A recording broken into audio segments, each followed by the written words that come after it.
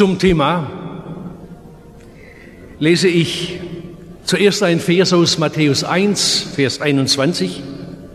Und dort heißt es von Jesus: Er wird sein Volk retten von ihren Sünden. Und im Hebräer 4, die Verse 14 bis 16: Weil wir denn einen großen Hohepriester haben, Jesus, den Sohn Gottes, der die Himmel durchschritten hat, so lasst uns festhalten an dem Bekenntnis. Denn wir haben nicht einen hohen Priester, der nicht könnte mitleiden mit unserer Schwachheit, sondern der versucht worden ist in allem wie wir, doch ohne Sünde. Darum lasst uns hinzutreten mit Zuversicht zu dem Thron der Gnade, damit wir Barmherzigkeit empfangen und Gnade finden zu der Zeit, wenn wir Hilfe nötig haben. Amen. Was halten Sie von Hofacker, liebe Freunde? Ich meine Pfarrer Ludwig Hofacker, dessen 200. Geburtstag sich am 15. April jährte. Was Sie von der Person Ludwig Hofacker halten, ist nicht so wichtig. Aber was halten Sie von der Person Jesu Christi? Was Sie vom Werk Hofackers halten, ist nicht so wichtig. Aber was halten Sie vom Werk Jesu Christi? Was Sie von der Predigt Hofackers halten, ist nicht so wichtig. Aber was halten Sie von der Predigt Jesu Christi?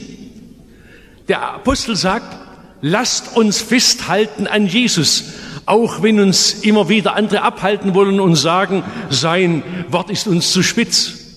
Lasst uns festhalten an Jesus, auch wenn uns andere wieder aufhalten und sagen, dieser Weg ist uns zu steil. Lasst uns festhalten an Jesus, auch wenn uns andere fernhalten und sagen, seine Tür ist uns zu eng. Lasst uns festhalten an Jesus Christus, an seinem Bekenntnis, so wie es die Väter formuliert und unsere Lehrer uns gelehrt. Ich glaube an Jesus Christus, den eingeborenen Sohn Gottes, unseren Herrn. Und dies schließt eine dreifache und herzliche Bitte ein, die ich Ihnen gerne vortragen möchte. Einmal, lasst uns Jesus ganz hoch halten. Das ist das Erste. Lasst uns Jesus ganz hoch halten.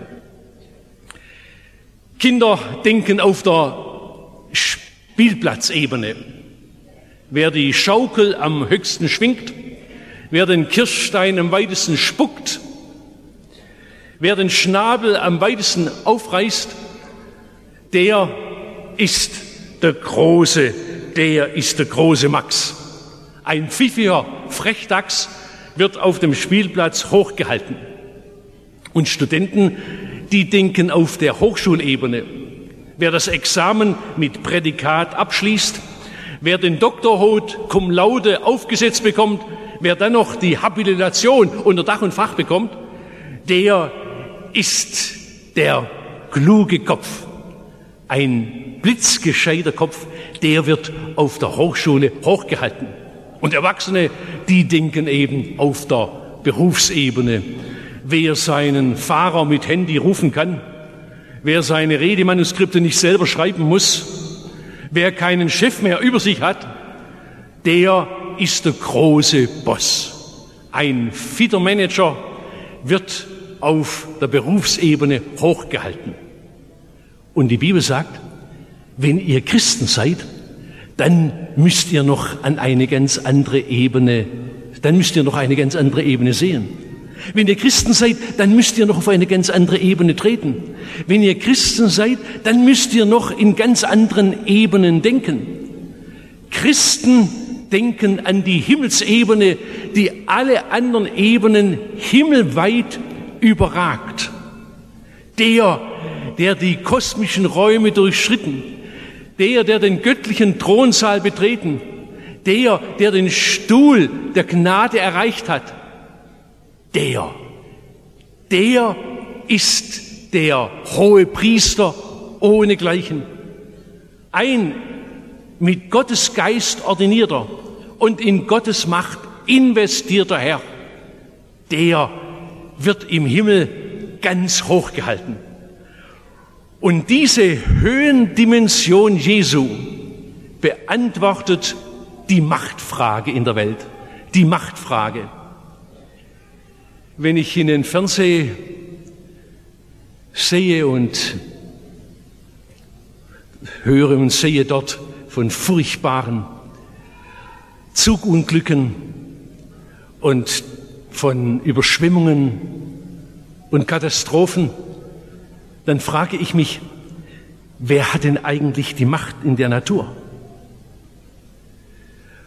Und wenn ich in die Zeitung sehe und lese von Atombombenexplosionen, von kriegerischen Auseinandersetzungen, von blutigen Kämpfen, dann frage ich mich, wer hat denn die Macht in der Welt? Und wenn ich in den Spiegel sehe und sehe die Altersfalten und Stirnrunzeln und Krankheitssymptome, dann frage ich mich, wer hat denn die Macht in mein Leben? Aber liebe Freunde, wir sollen noch viel, viel höher hinaufschauen. Dann sehen wir nämlich über allen Naturmächten und allen Ohnmächten und Krankheitsmächten die Allmacht unseres Herrn. Jesus Christus präsentiert sich als der Machthaber, Machtträger, unumschränkter Gottesfülle. Es gibt keine Gegenmacht, die ihm gefährlich werden könnte. Alle Scheinmächte haben ausgespielt, bevor sie sich aufspielen. Die Machtfrage ist mit diesem Jesus geklärt. Und ich frage Sie an diesem Morgen, warum sehen Sie eigentlich immer wieder zurück und haben Angst vor irgendwelchen Machthabern, die die Erdkarte verändern könnten? Warum schauen Sie immer wieder hinunter und leiden an der Ohnmacht Ihrer Hände? Warum schauen Sie denn immer wieder voraus und fürchten kosmische Urmächte?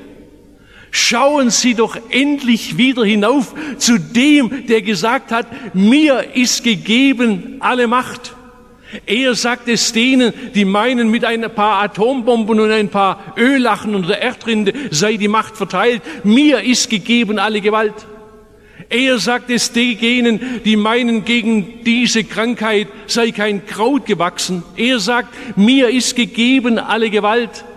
Er sagt es denen, die meinen, die Todesmacht sei die größte Macht schlechthin. Mir ist die Macht, mir ist alle Macht gegeben. Lasst uns Jesus hochhalten. Wir können Jesus nicht hoch genug halten. Jesus hochhalten, darum geht es. Aber hat dieser Jesus damit nicht abgehoben? Ist er damit nicht zu einem Super-Mega-Gott geworden, der in ferner Entrücktheit irgendwo thront? Ist er damit nicht irgendein Weltenlenker, von dem das indianische Sprichwort gilt? Trau dem nicht, der nicht wenigstens einen halben Mond in deinen Mokassin gegangen ist. Trau dem nicht. Deshalb dieses Zweite. Lasst uns Jesus ganz tief halten. Lasst uns Jesus ganz tief halten. Jesus, von dem Johannes sagt, dass er nicht fähig sei, seine Schuhriemen aufzulösen, der kam auf unsere Lebensebene. Nicht nur einen halben Mond, über 30 Jahre ist er in unseren Mokassin gegangen. Der weiß, wo ihnen der Schuh drückt. Und Bedrückte, die denken an die Leidensebene. Sie sehen Jesus in Gethsemane. Dort ein zitternder und zagender Mann, der Blut schwitzt.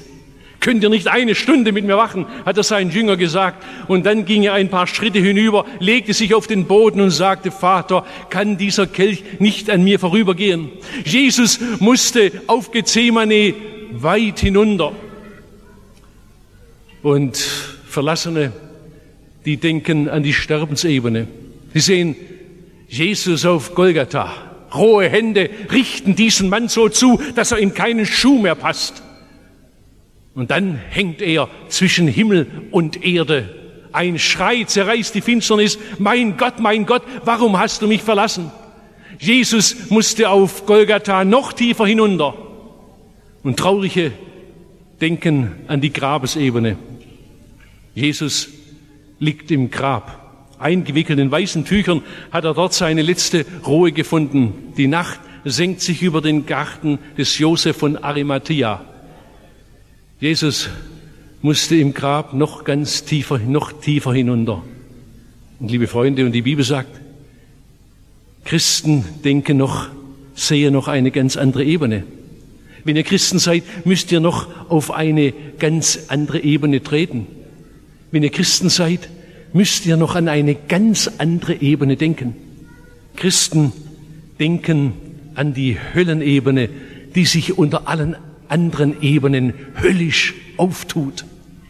Und der die finsteren Räume durchschritten hat, der in das Reich des Todes hineingetreten, der den Fürst dieser Welt gestellt hat, der ist der Retter ohnegleichen. Gekreuzigt, gestorben, begraben, hinabgestiegen in das Reich des Todes. Jesus müssen wir ganz, ganz tief halten. Und diese tiefen Dimension Jesu beantwortet die Schuldfrage. Liebe Freunde, viele von uns heute Morgen in dieser Halle, die sind an ihre Sorgen gebunden. Sie wissen nicht, wie es morgen weitergehen soll. An ihre Sorgen gebunden. Sorgen sind schlimm, aber nicht das Schlimmste. Viele von uns sind an ihre Depressionen gefesselt. Sie wissen überhaupt nicht, ob noch einmal Licht in ihre Dunkelheit fällt. Depressionen sind schlimm, aber nicht das Schlimmste.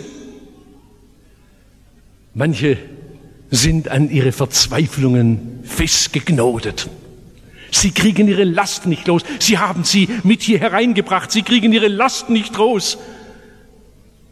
Sie sind schlimm, aber nicht das Schlimmste. Eingeschlossen in die Sünde, das ist das Schlimmste. Eingeschlossen in die Schuld, das ist das Schlimmste. Von Gott getrennt sein, das ist das Allerschlimmste. Separare esse a Dio, von Gott getrennt sein, das ist die Hölle. Das ist die Hölle. Wer macht uns auf? Wer schließt uns auf? Wer gibt uns noch einmal Freiheit zu atmen? Wer denn? Gott sei Dank steht Gott zu seiner Verheißung. Ich will deiner nicht vergessen. Dich in der letzten Reihe, dich in der mittendrin in dieser großen Halle. Ich will deiner nicht vergessen. Und deshalb hat er den Schlüssel seinem Sohn gegeben. Und dieser Schlüssel hat die Form eines Kreuzes. Und dieser Kreuzesschlüssel ist der Hauptschlüssel. Und der schließt alle Schlösser auf. Freunde, nun gibt es keine Tiefe mehr, in der ich sitzen könnte. Jesus schließt sie auf. Nun gibt es keinen Abgrund mehr, in den ich fallen könnte. Jesus überwindet ihn. Nun gibt es keine Hölle mehr. Nun gibt es kein Gefängnis mehr, in dem ich elendiglich verenden müsste. Jesus schließt auf. Er macht auf. Er schenkt Freiheit. Jesus ist kommen. Nun springen die Stricke des Todes, die reißen entzwei. Oder so, wie es Ludwig Hofacker gesagt hat. Jesus, großer Name, anbetungswürdiger Name. Es ist eine ausgeschüttete Salbe voll köstlichen Wohlgeruchs für Arm und Elende, für in sich verlorene Menschen, für Leute, die den Höllengestank der Sünde und des Teufels lange genug eingeatmet haben.